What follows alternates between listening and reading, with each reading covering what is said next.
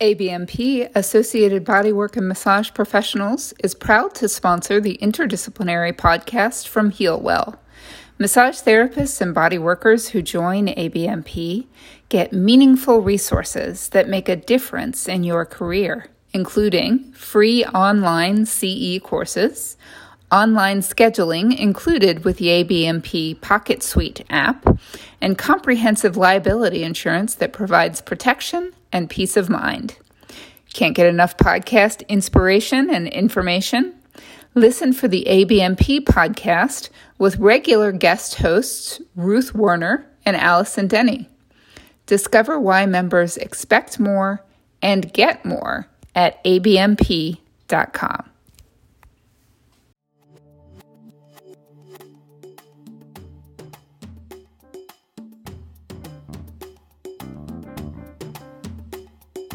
Welcome to Season 10 of Interdisciplinary, where we are discussing education and regulation in massage therapy.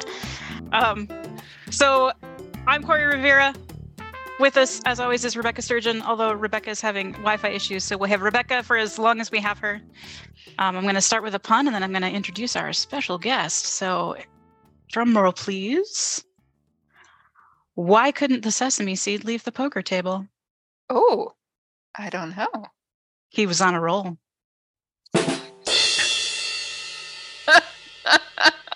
Rebecca laughed. Oh, God. Sometimes with these puns, and when I'm editing the episode, I think, does this deserve a rim shot? No, it does not. That's all right. It's going to get one anyway. Our special guest today is Gordon McDonald. Gordon is the associate director. Is that correct? I'm the executive director. Way better. Right. Executive director at the Registered Massage Therapists Association of British Columbia. Hello, Gordon. Hi, and I'm also the chair of the Canadian Massage Therapy Association. Gordon has many jobs and many hats. And so why don't you tell us, I know Gordon has been on the podcast before. For long-time listeners, may sound familiar, but maybe remind our listeners in your roles what you do and what is. So, as the chair of the CMTA, I work with all of the other associations across Canada that are both in regulated and unregulated provinces. So we have 10 associations in the CMTA. We have an executive management team that has been working on a couple of projects. In fact, the CMTA just recently has partnered with the Massage Therapy Foundation, so that, in fact, we have a sort of a pan-North American research component now, which is kind of cool. The RMTBC, who I'm the executive director with, we've had a partnership with the MTF for quite some time. And so that's going to continue on along with the partnership now with the Canadian National Group. So there's a couple of things we're doing. We're looking at GST exemption across Canada for massage therapy. We have a federal tax that is put in place, and most healthcare professionals don't have a GST exemption. Unfortunately, massage therapy doesn't currently. And now that we have 5 provinces in Canada that are regulated, that's one of the door openers that allows for a GST exemption application to be made. So that's on the books as well. So a few things going on. All right, we're already into acronym soup. I love it. And cats.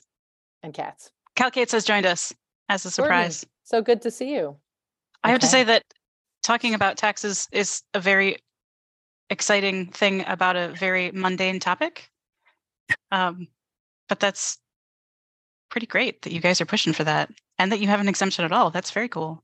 Yeah, well, it's interesting because depending upon which province you're practicing in, you're collecting anywhere from 5% to 15% federal tax on your treatment. That's a lot of difference. Yes, and the intent of getting exemption is really to open up the ability for the public to have more access to massage therapy. So it's not to provide massage therapists with a big increase in their compensation. It's to, that increase will come with the fact that one will have more patients and clients to treat.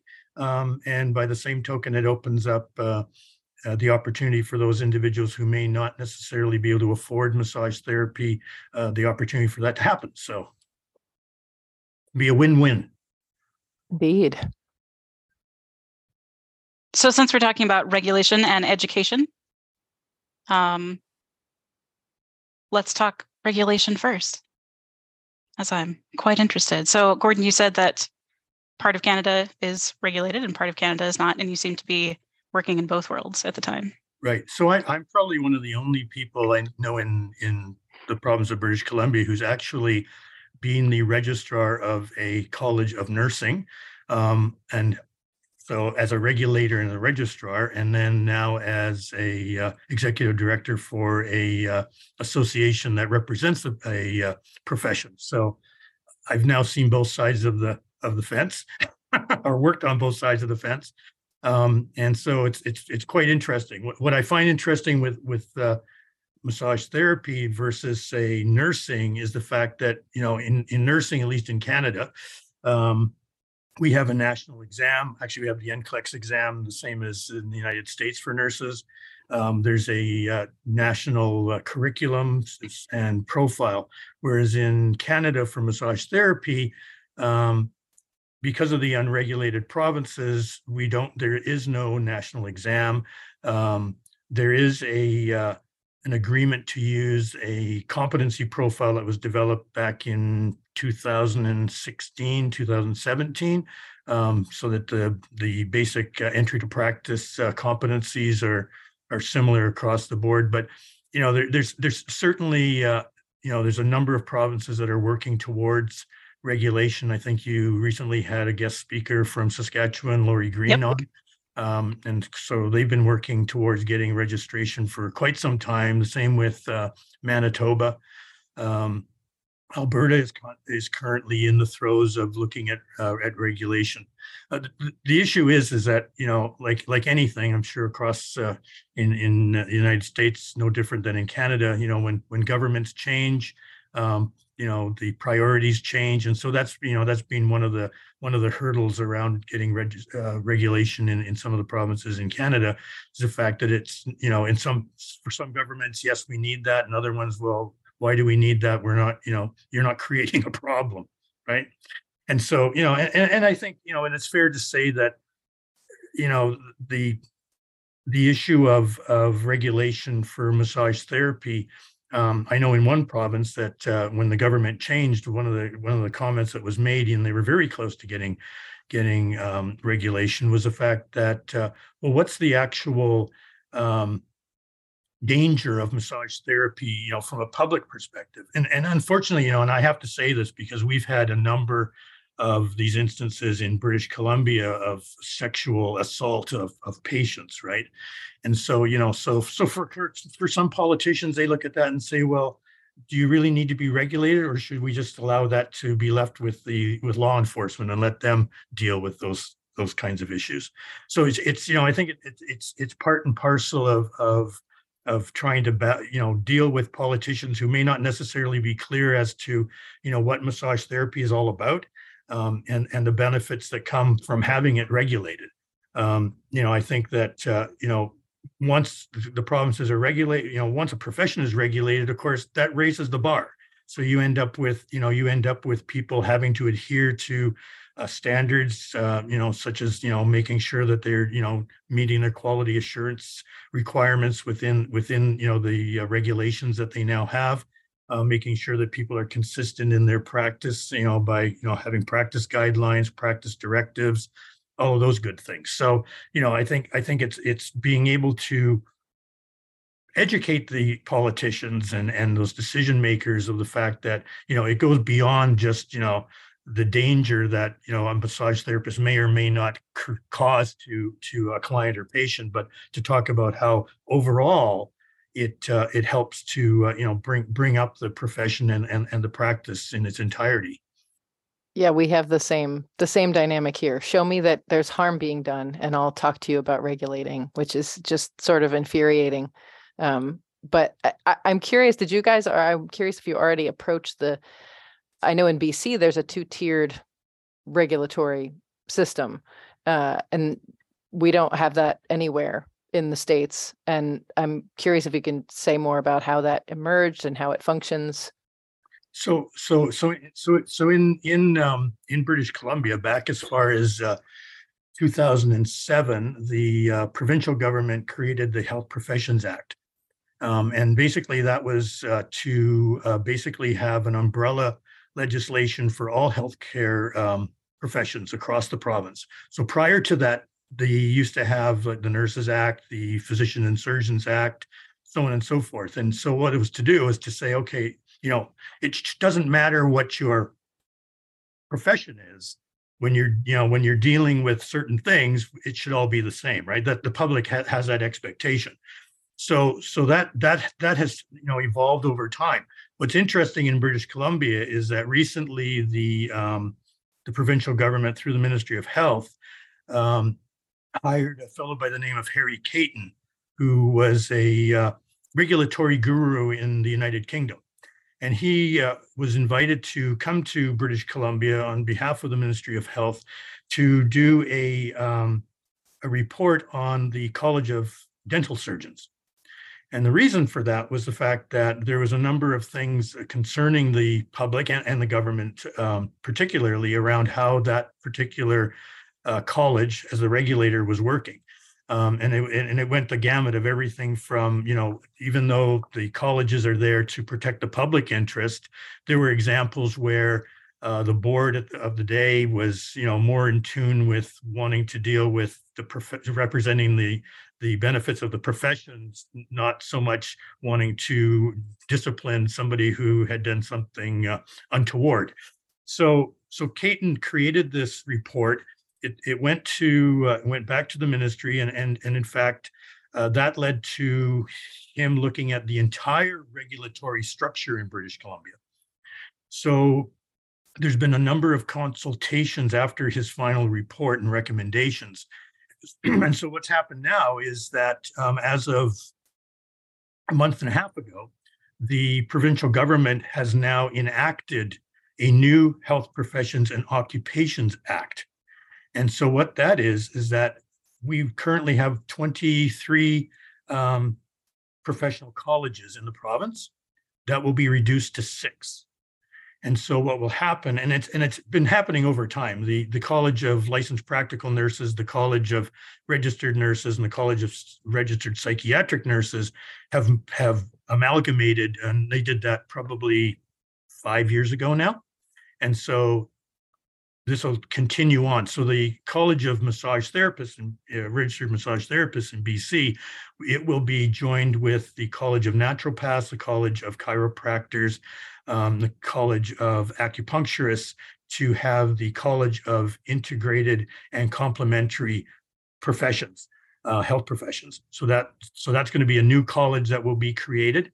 One of the things that is kind of, I'm supportive of is the fact that in the past, the colleges were very autonomous. In other words, although there was legislation that allowed them to, that they had to abide by, there was still quite a bit of room there for them to go and do things that may or may not necessarily be in the interests of the public. So what's happened is, with the new act, the Minister of Health will also be appointing a supervisor of the colleges. So the colleges will actually have, not only will they, report to the minister ultimately, but they will have an oversight by the supervisor, who will be appointed by the Minister of Health to oversee each of the colleges and how they function. And again, that part of that is because you have, you've had colleges in the past that weren't necessarily providing the resources for the practitioners to, be competent and safe and ethical. And so, so this will encourage that. It'll also hopefully stymie the past where, which led to the Caton report around, not necessarily doing things in the public's interest. So that's happening now. There's certainly lots of dialogue amongst the professions that being, directly affected, including, the massage therapy. And so I know my board has been supportive of the amalgamation. I think that there's certainly some benefits to it. There's also some questions are being raised. I mean, one of the questions is that within the legislation is that the colleges will have to have a fund to support a person who was victimized by an individual, a registrant within that profession. So obviously, that could lead to registration costs going up. The costs of, hopefully that gets, that's offset by the fact that the administration and that of, say, having 5 colleges under one umbrella now may be able to diminish the costs that they were incurring as an individual organization. So there's a lot of things that are going on.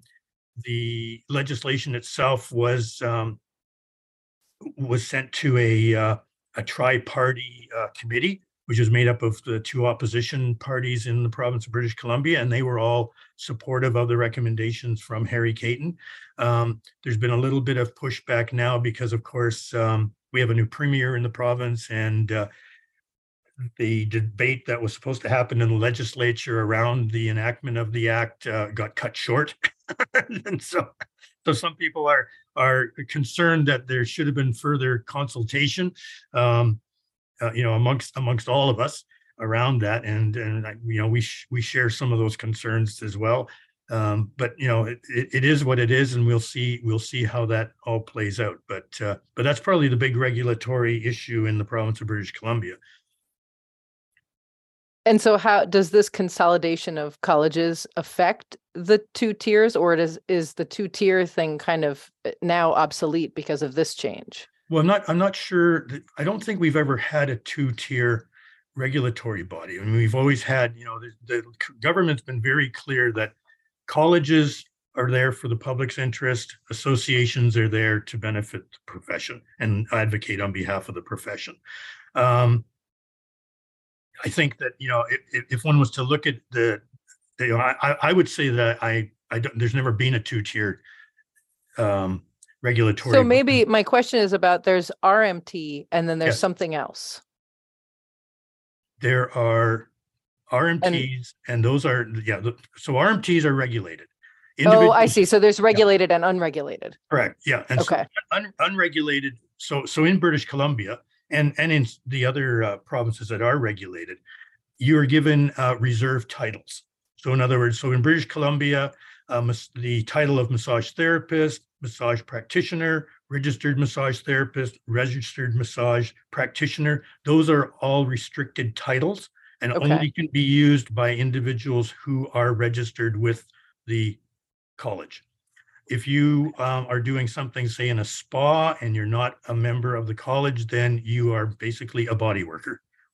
Or you may call yourself a relaxation therapist or whatever you would like to creatively think of calling yourself. But you are limited to not using any of those other titles. Using any of those other titles would get you in trouble with the college for a misuse of the title, and the college can come after you, and in fact, you can be jailed for doing that should you decide to go down that road. Okay.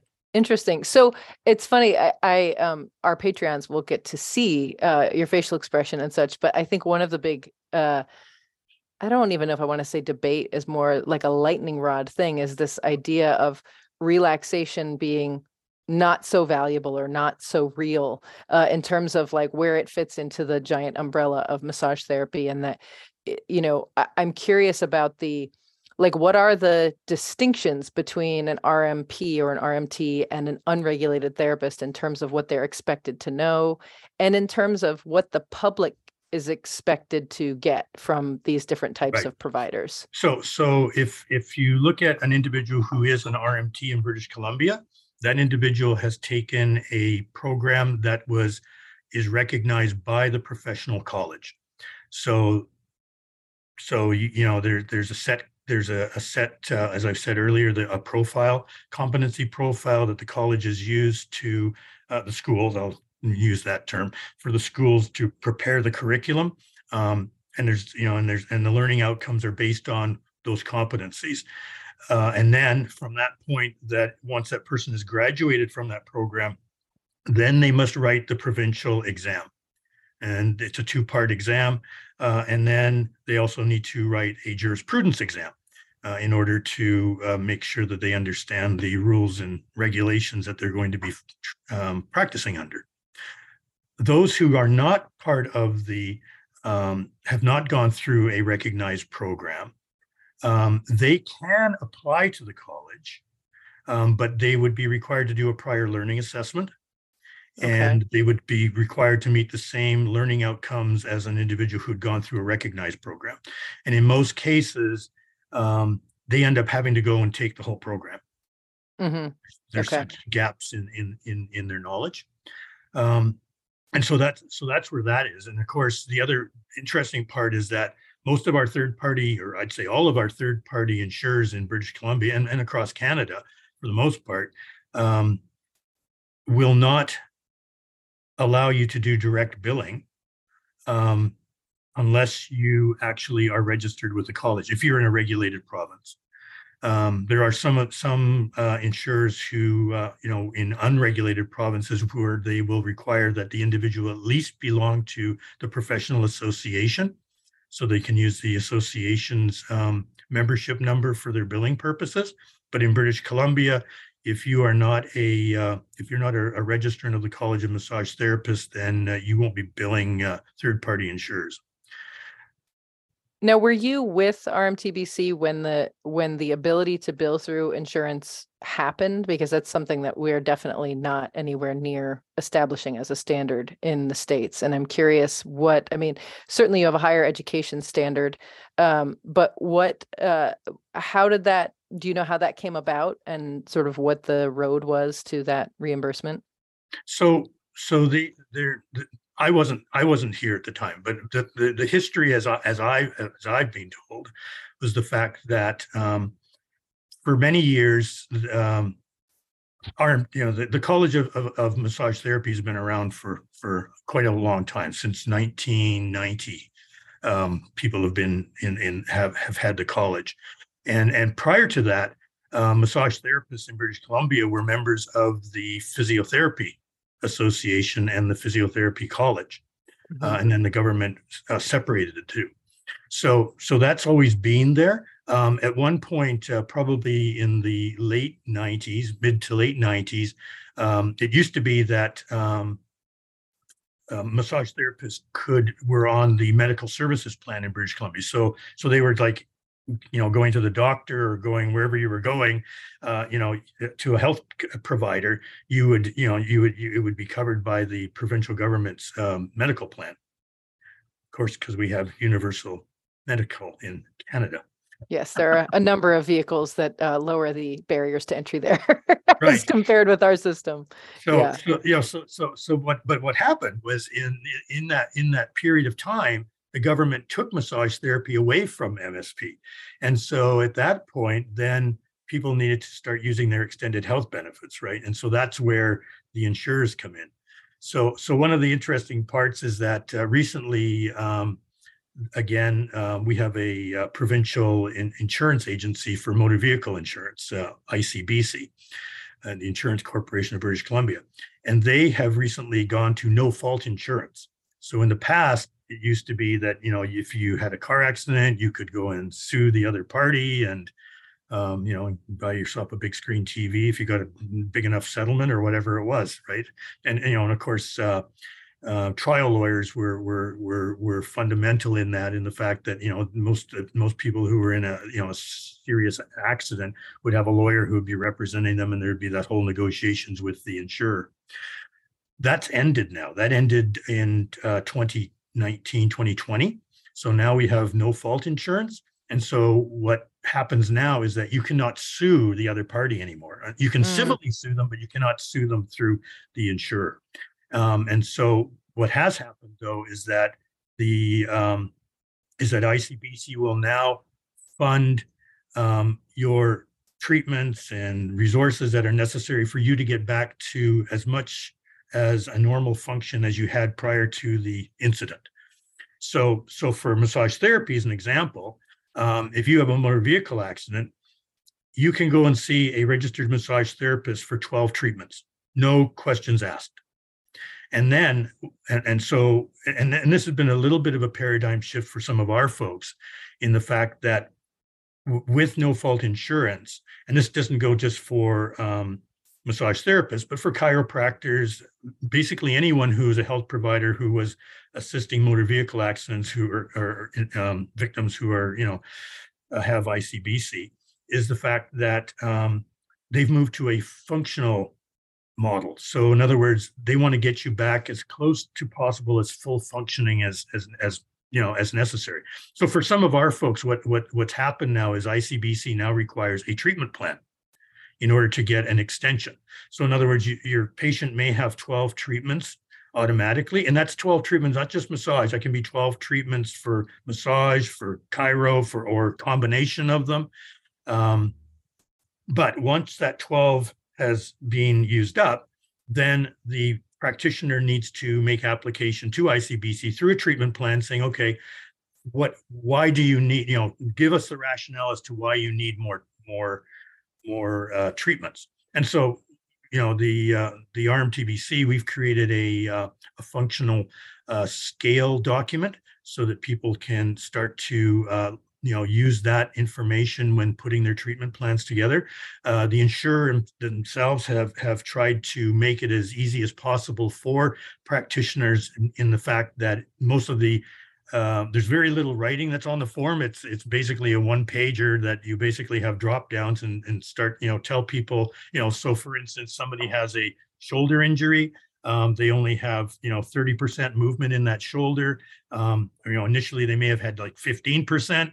Now they're at 30. I think that, a further 5 or 10 treatments, whatever it may be, may get them to at least 50 or 60%. That's what they're looking for.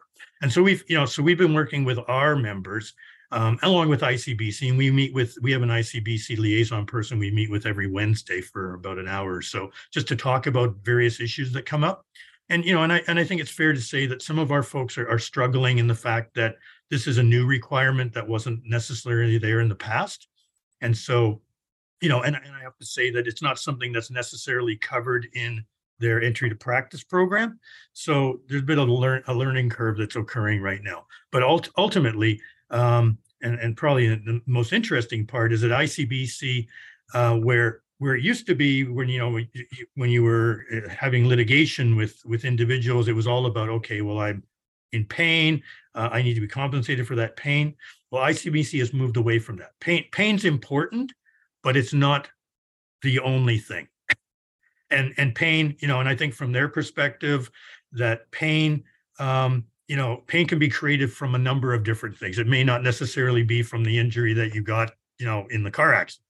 So they will take that under consideration, but the issue is really getting people back to as close to normality as humanly possible. And so that's being, so we have a lot of people who are, kind of locked in the pain science thing, and which is great, but by the same token, that can't be just the focus, at least not with that particular insurer. And I would suggest that probably other third-party insurers are probably going to start moving towards that model as well, so that it's really about rehabbing an individual to get them to the point where they're able to, have as normal a life as possible and get back to being able to do some of the activities that they were doing prior to their injury. So I'm like way back in like 25 minutes ago, when you said that you have a bunch of colleges that are being squished together to make fewer Yes. colleges. Yep. And the idea that one guy and one report made that happen is pretty funny as an American, I have to say. Because we get lots of reports and nothing happens. So I wanted to ask about the college that massage therapists are going in with the naturopaths and the chiros and the acupuncturists. How does everybody feel about that? Well, so I think it's fair to say that some people are disappointed in the fact that they're not necessarily looking forward to why is it that RMTs are being put in with the naturopaths or chiropractors? Why are they not being put in with the physiotherapists? And some of that I think is based on the fact that the college that they are creating, which has the naturopaths, chiros, and RMTs, is the fact that those are all professions that don't work within the mainstream healthcare system in Canada. In other words, you don't find those people working in hospitals in acute care settings. Physiotherapists in British Columbia, they work in both private and public system, and so that's one of the rationales I believe that the government has used around this. So that's why you're coming up with that complementary and integrative health college as their title. But I think the government hasn't been really clear as to what rationale they use to determine that. And I think that's part of why people, would like a little more consultation as to, some explanations as to, how did this all come about. But from my perspective, and I've been involved with the Ministry of Health for the better part of over 20 years now, is that, if you're not in the mainstream system, the mainstream system's quite different, at least in Canada, to to those who are working in integrative or complementary healthcare. And so, and I think from the RMTBC's perspective, my board, we would like nothing better than to be able to have massage therapists integrated into the main system. And and part of that is the fact that my job prior to coming here was actually recruiting physicians, nurses, and allied health professionals for the 5 health authorities in British Columbia. So, I can tell you that there is an acute shortage of physiotherapists in British Columbia. And, my view is the fact that, if you haven't got a physiotherapist, say, working in a long-term care facility, why can't you have a massage therapist working in there, right, to do some of that work? And so I think that's kind of where things are moving. I know in Ontario, the Association of Ontario, they've been working as well to try and see about getting their registered massage therapists into the main system. So I think that's the real opportunity that comes out of this. And I think people would be excited about that in some cases, because of course, the people who work in the system, those are all unionized jobs, number one. And so there's benefits, there's pension, there's all of these things that, if you're working in your own clinic or as a, being self-employed, you don't have those benefits. So, I think for some people that'll, I think that would be attractive to them. I think for other people, they like to have their autonomy. And so, and so much like the physiotherapists, some work in hospitals and other ones work in their private practice. It was interesting. In my last job, I was at the University of British Columbia one day in the physiotherapy program to introduce them to, again, and my job is recruiting. And it was interesting that we had they had 2 individuals for the students. One fellow ran his own clinic, and one person worked at one of the large acute care facilities in the Lower Mainland. And it was interesting how they both were, the benefits and the downfalls of working each of those environments. So, so there's the good and the bad, and then sometimes there's the ugly, depending upon where you end up. Definitely.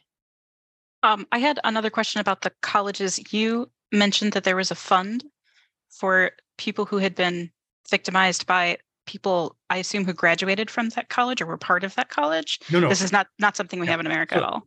So basically, maybe a little clarity here.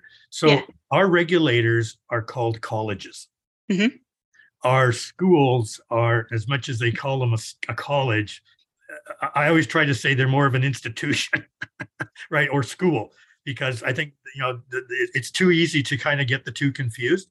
So the college, the regulator, the government in the new legislation is putting forward that the colleges will have to have a fund for individuals who have been victimized by a registrant of their college. It doesn't matter what college it is, that they will be able to seek counseling services. That the college will have to pay for that counseling service or whatever it ends up being.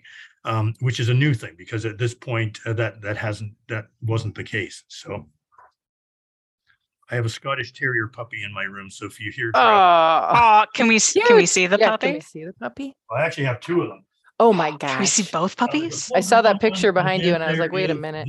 Oh my gosh. Hello, Look at you little bugger. This is Hector. Hector's so cute. Like the Greek god. He's a warrior. He's 6 months old. That's him. And then Hamish is the other one. He's Hamish. He's 6 years old. So he's got to teach Hector how to be a dog. Yeah, exactly. So this is why you should get Patreon, everyone. This is why. That's that's right. You can see the pets. Totally. So how does victimization get decided? Like a person obviously brings a claim, and then I mean, is there like a trial type engagement? So basically, I mean, I don't know how this fund is going to work because that hasn't been disclosed or developed to any great extent other than it's in the legislation.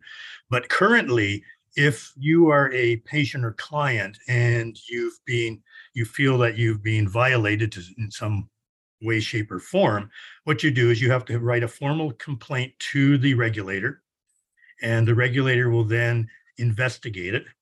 And if there's merit to it, they will then have an inquiry committee that will then assign the investigator first off. That will happen, and then the findings of that, and usually during the investigation, there's interviews that are held with the victim. There's interviews with the individual who the report has been put against. And in most cases, at least with the massage therapist, those investigations are conducted by lawyers.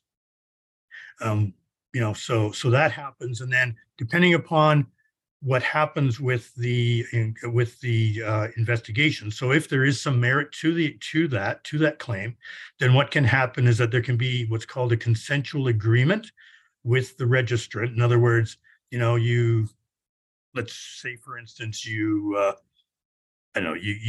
swore at your patient. Let's do that, right? And so what'll happen is you admit that you lost your cool and I shouldn't have done that. It was unprofessional of me to have done that. So I will now have to go and do some remedial work. I'll have to take go back and look at my code of ethics. I'll have to go and take a course on ethics or on professional behavior, whatever it may be. And in fact, you may even be monitored by the college for a set period of time that you need to report into them to make sure that you're back on the right track. In more serious cases, depending upon, if it's of a sexual assault nature, in most cases, what happens is the claimant not only will make the complaint into the regulator, but they'll also put it into the police. And in which case, normally what happens is the police investigation will take place first, and the college will sort of wait to see what the findings are of that, and then may proceed from there. The unfortunate part is in British Columbia is that we've had over the last, I've been here 6 years now. And so over that last 6 years, we've had a large number of malpractice complaints put in about our members. And that's resulted in our liability insurance increasing because and I can tell you that, in 2019, we collected, because we actually have the optional insurance is flows through us. And so, we collected $700,000 in insurance premiums. The insurer ended up paying out over almost $600,000 in legal costs to deal with those complaints. And it ran the gamut of, from sexual misconduct to professional misconduct to, incompetence, the litany of things, right? And so, insurers look at that and they go, most insurers, at least in Canada, they want to try and keep that at a 40% level on the claims ratio, right? Like 40 and below is great. Anything above 40, you're a liability, and I don't want to cover you. So in fact, in British Columbia, our broker had to go out and, we every year we renew our malpractice insurance provider, the underwriter, and we had some underwriters that not interested. Sorry, you guys are a problem. Wow. So so from my perspective, and I think it's probably because of the background of having worked as a regulator with the nurses, is the fact that I think you need to be. I think that if anyone ever asked me a recommendation for this profession in this province, I think it would be that the regulator needs to be, more preemptive in helping to support good practice. In other words, developing better resources and easily accessible resources so that people don't fall off the track, right? You need to be proactive in that regulatory world. And I think that, and I don't mean to be blowing the horn of nurses here, but I have to say that I think for the most part, they're stellar at that. They understand that, you really do need to have those resources so people have easy access to them. They're understandable. They're able to put them into practice. They feel supported in their practice. And so, so I think that, the more that can happen, and hopefully that may be one of the benefits that comes of this amalgamation of the colleges, because some of those colleges that are being merged are good supporters of that model. And so, maybe it'll be a little bit of a learning for, the massage therapists group within that amalgamation, that they can, start to get some of those tools in the toolkits so that people have the ability to do that. Because I know, working with the LPNs, we had a number of things. We had a self-assessment tool for medication administration. We had a clinical assessment, self-assessment. We had practice guidelines, practice directives, all of those things, so that people, they kind of knew the rules of engagement, right? And I can say this is the fact that, I had 10,000 registrants. Yeah. I only ever had one discipline hearing. Yeah, among nurses. Right? And there's more than 3,000 registrants in BC? There's 6,000 RMTs in the province of BC. Just in BC. Just in BC. Yeah. And so, so I sit there and go, okay, well, 10,000 nurses and let's be honest here. Nurses can do grievous harm, much greater extent than massage therapists, right? Yeah. And that's not to deny the importance of massage therapy, but it's just the nature of the job, right? Yes. And so, to not provide that level of resources, I think, is a shortcoming. And I think people, my experience has always been, at least from a regulatory perspective, is that people will follow the rules if the rules are clear to them and easy for them to get, and even easier for them to understand, right? And if they feel, the fact that they feel supported in their practice, so they can pick up the phone. Maybe they don't, they're not feeling comfortable with what it is they're doing at that particular point in time with a patient or with a colleague or whatever the case may be. And this will allow, that having those resources allows them to be able to stay on the right track, right, before it becomes an issue. I know that it was only 2018, 2019 that the College of Massage Therapists here hired a practice advisor. And I have to tell you that, with the College of Licensed Practical Nurses, I had 3 of them, right? And so, so we're getting calls, from LPNs, we're getting calls from nurse managers, we're getting calls from administrators who, issues come up in the workplace, issues come up in the practice setting. And so, to be able to be proactive and say, hey, this is, here's some things that we can work on and get this person back on the right track. I think that's what you want. One of the things that I find interesting within, my time with the RMTs is the fact that, and my board has been supportive of this, is the fact that we're trying to build a more collegial atmosphere and environment. And I think part of part of the struggle, of course, is that, for the most part, RMTs are autonomous in their practice, right? And they work Right. in isolation. Yes. And I think that that's a bit of a detriment, personally. Definitely. And because Yep. I think what happens is people don't feel that they can go to somebody, a peer, and say, hey, I don't know whether I'm doing this right, or I don't know, is this what I should be doing? And we get, and one of the things that, my predecessor here at the association, she recognized that. And in fact, we were initially, until such time as the college had a practice advisor, we were acting in that role as the association, which is inappropriate, really, right? It's not our role. We're not the regulator, and so, but it was to fill that gap. We don't do that anymore. They have two practice advisors, which is great. But I think that having a more collegial group and I think is something that we're trying to work on as an association. Because I always found it interesting, in my job of recruiting healthcare professionals, I always thought it was interesting. I could go down to New Orleans to a pharmacy conference, or I could go to a nursing conference in Boston, or wherever I was going, and I always found it fascinating that you would see people there who had left the profession, but they were still engaged. Like, I'm a pharmacist from now to eternity, right? And I'm a nurse until that point, right? And I can recall, seeing, nurses in a wheelchair. I mean, they're in their 80s, still proud to be a nurse, still want to be connected with their colleagues. And I think that that's something that I think should be important to massage therapists, whether you're in a regulated or unregulated environment. I think that the more collegial it becomes, the more people feel supported. It's that other pillar, that supports the profession in its entirety.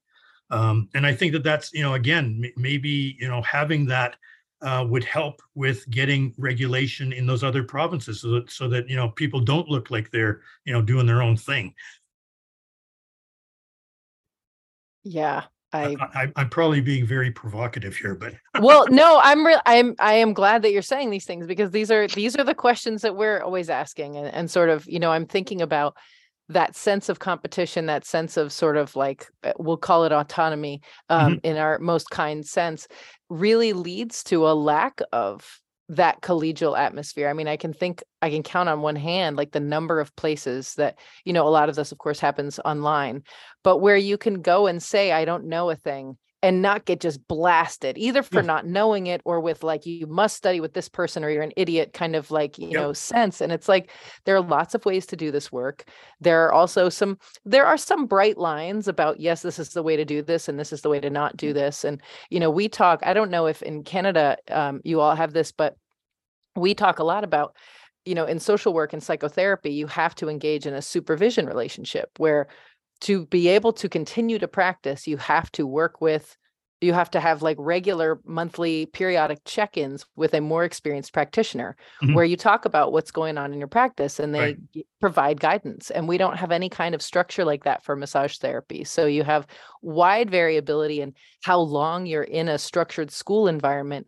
And then you just go off in your little bottle into the ocean and hope for the best. And I completely agree with you. And I think that, and what's interesting again is, the fact that, in this province, I mean, RMTs have total autonomy in their practice. I mean, there's nobody supervising them. And sometimes I'm of the view that, having a strong mentorship program, I think, would be helpful. And I would suggest that, some of the larger clinics and clinic owners would be well advised to look at setting up a mentorship program, which basically, if you, again, in my past, I was working with developing mentorship and preceptorship programs for some of the other health professions. And, once you train people to be a proper mentor, and have the rules of engagement around, this is what a mentor is all about, and this is what a mentee's responsibilities are, I think that you can leave a legacy within that organization, because now, as an employer, I can now say, well, Cal understands how to be a appropriate mentor. If I bring in a new person to do a proper orientation, I can have Cal there from day one, being able to support that person, and that person who's now come on board feels supported. They know that they can go and say, hey, I'm not clear with, how does this work, or what's the policy around this, or whatever the case may be. Absolutely. And so, and again, I think that also would build that level of collegiality. And I'm of the view that most people will not fall off the track if they feel supported, and if they feel that, all of us can fall off the track. I don't care who you are. It doesn't take much to, sometimes make a little mistake that becomes a big issue. Definitely. And so, to try and mitigate that as much as possible, I think is the rules that I would like to see. And to do that is by, having things such as a mentorship program, having, people having a formal orientation, into a clinic or whatever the case may be.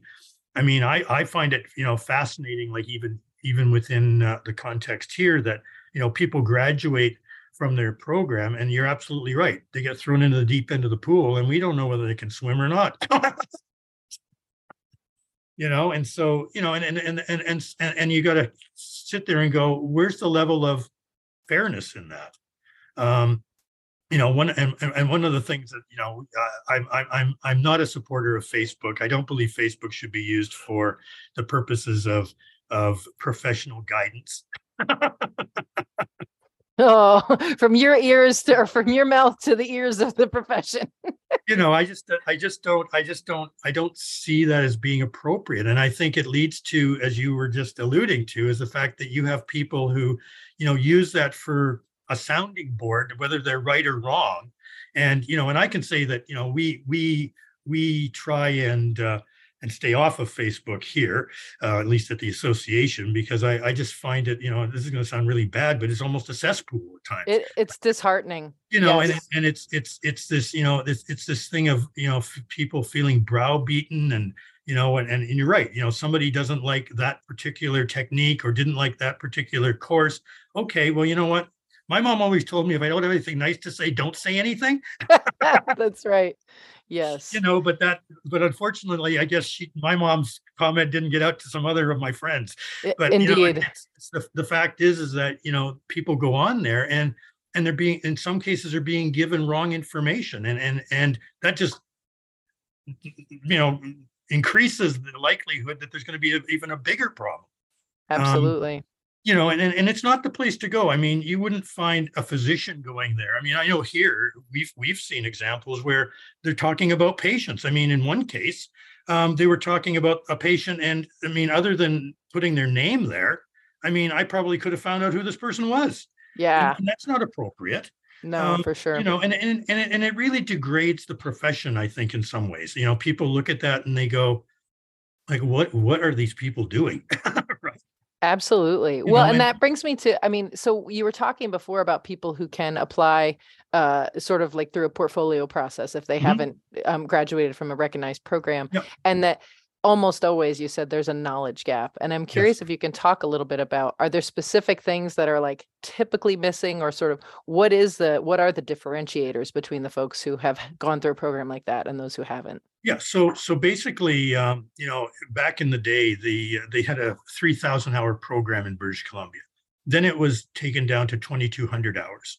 So it works out to, just about 2 years of schooling. So most of the people who cannot complete the prior learning assessment are people who've taken a program that is considerably less than the 2,200 hours.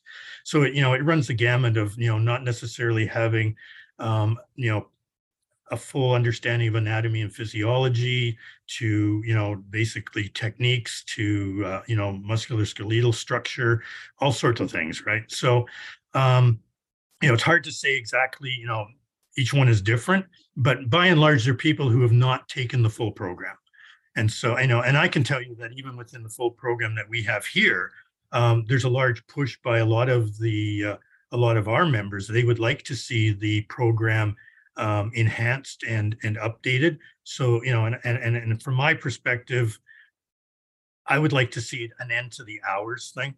I'm all about let's have this being competency based. Yeah. I mean, one of the things that, in British Columbia that's unfortunate is that there's no prerequisites to get into the program. Same. And I think that that's another piece that has led into the increase in the number of complaints that are being lodged. When I talk to some of my senior staff who, they've been around for quite some time, they used to have prerequisites before they could get into the program. Yeah.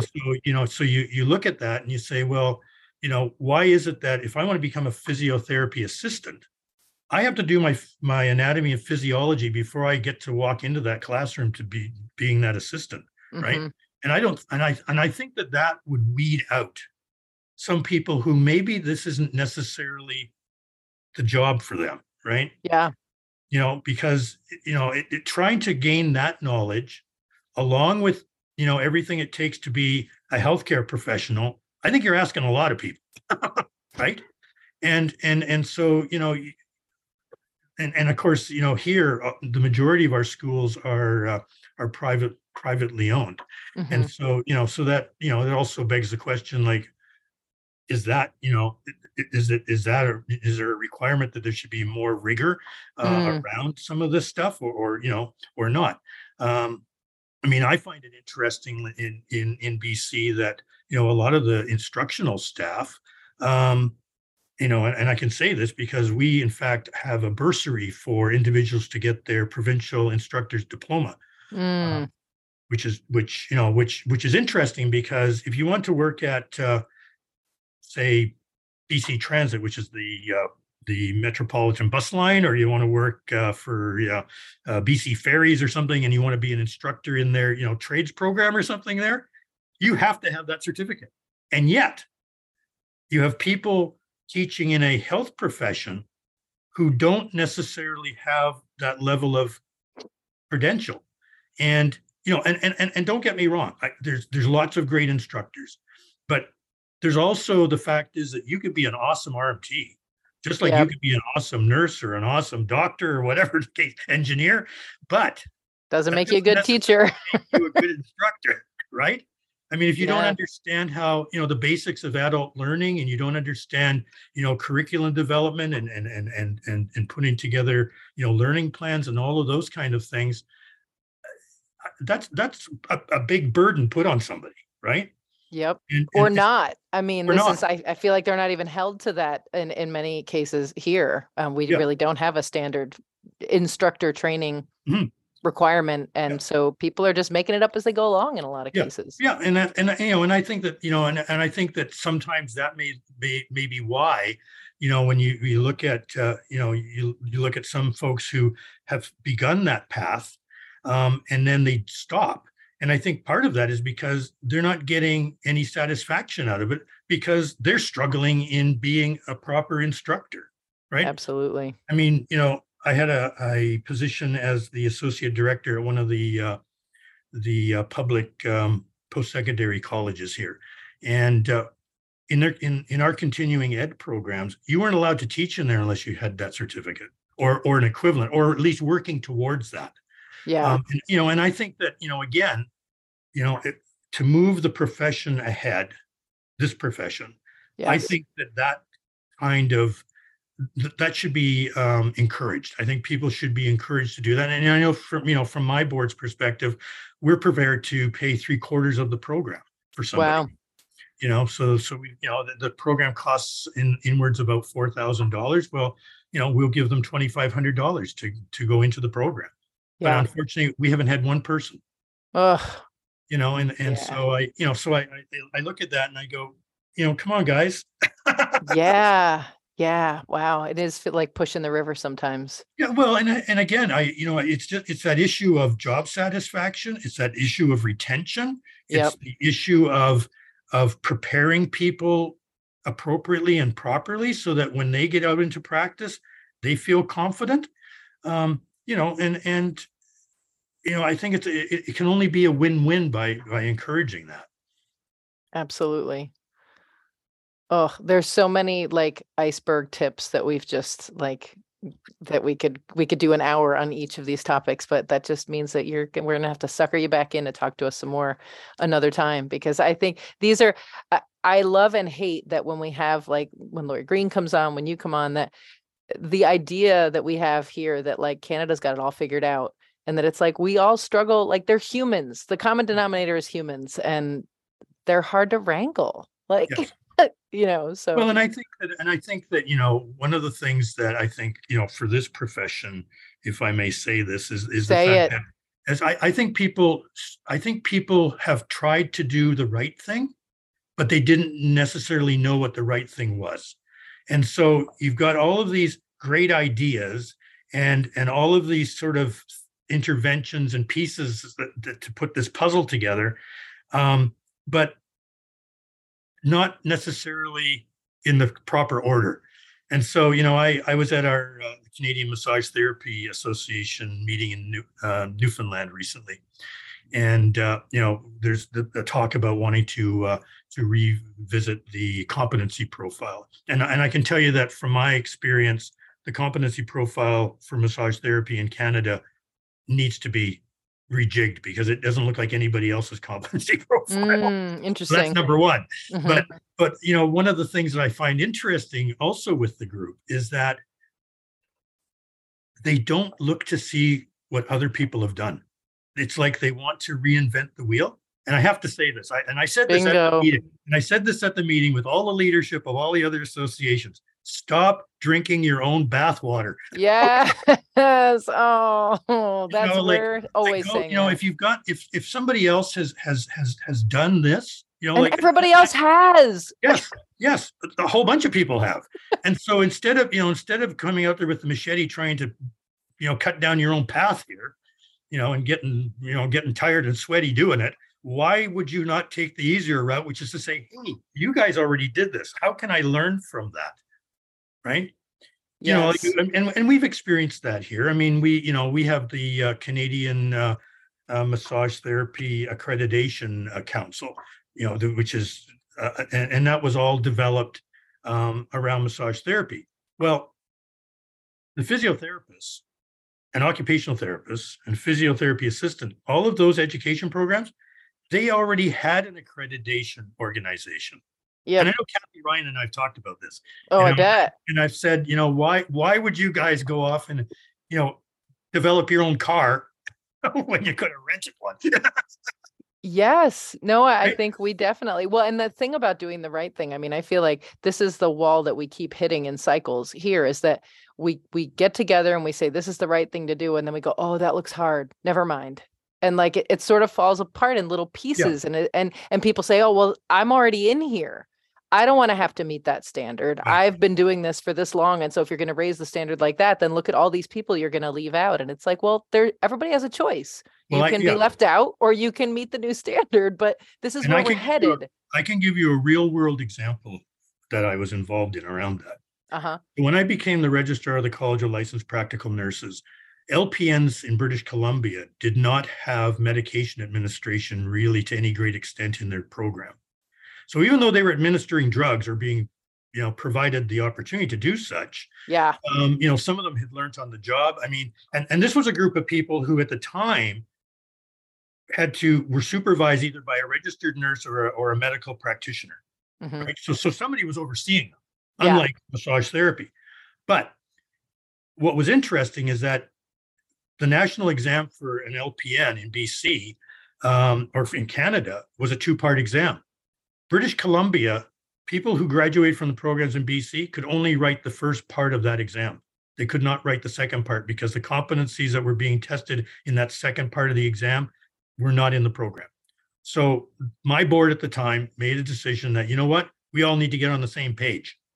And so that meant going out and developing a medication administration course, working with the schools to develop that, providing, as I said, that self-assessment tool around, medication administration, and the thing with medication administration, for the most part, it comes down to, people not understanding the formulas that are required in order to, have the right dosage. And so, but what was interesting is that, in doing so, we were able to get funding by the provincial government to pay for that upgrading of the current registrants.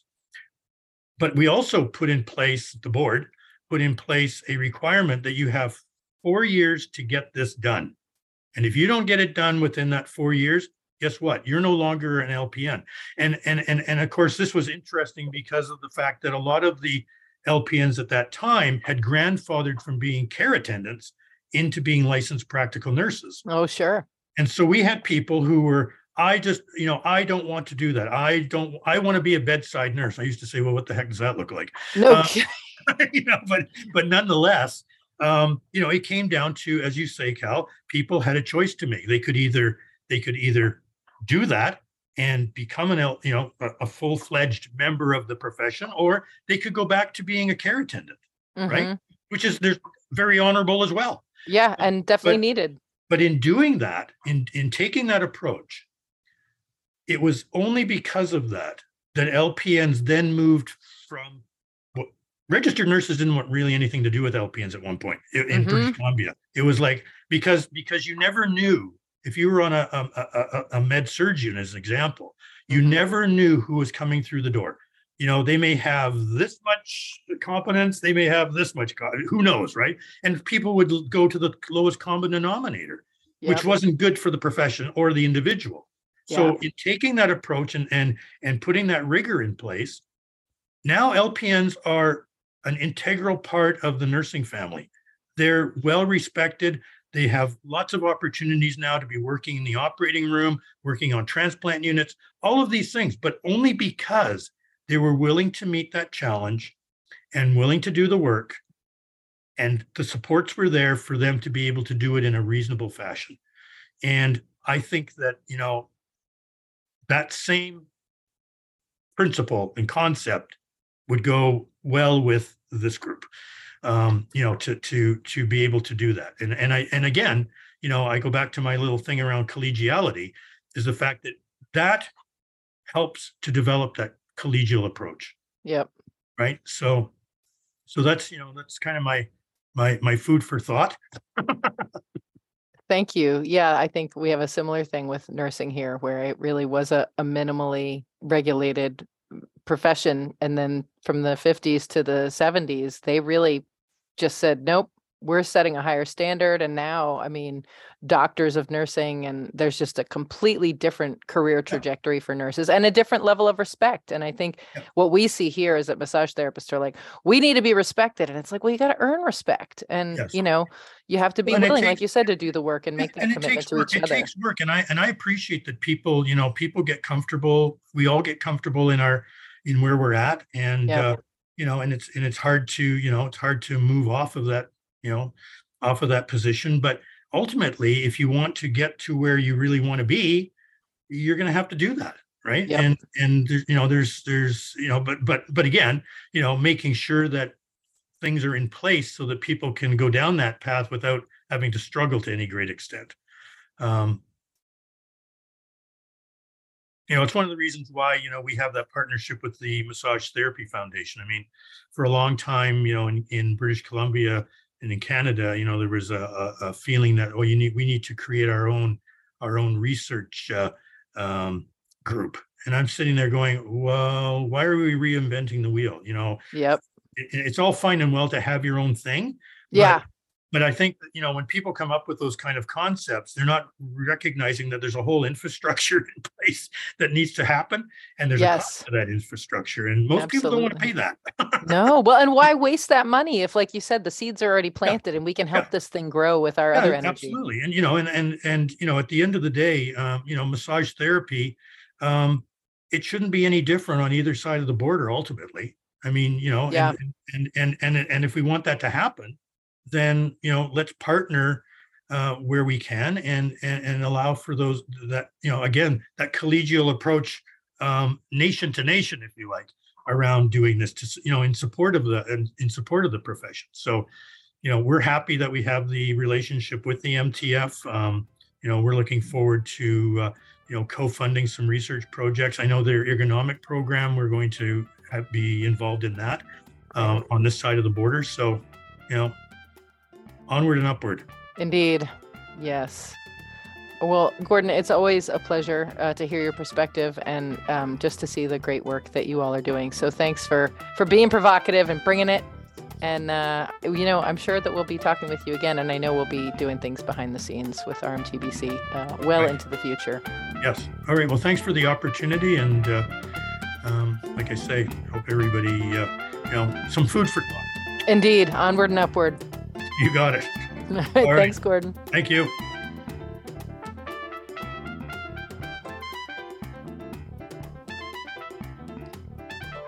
Interdisciplinary is produced by HealWell. Our theme music is by Harry Pickens. New episodes are available weekly through your favorite podcast outlet. And you can send us an email at podcast@healwell.org. That's podcast@healwell.org. Thanks for listening.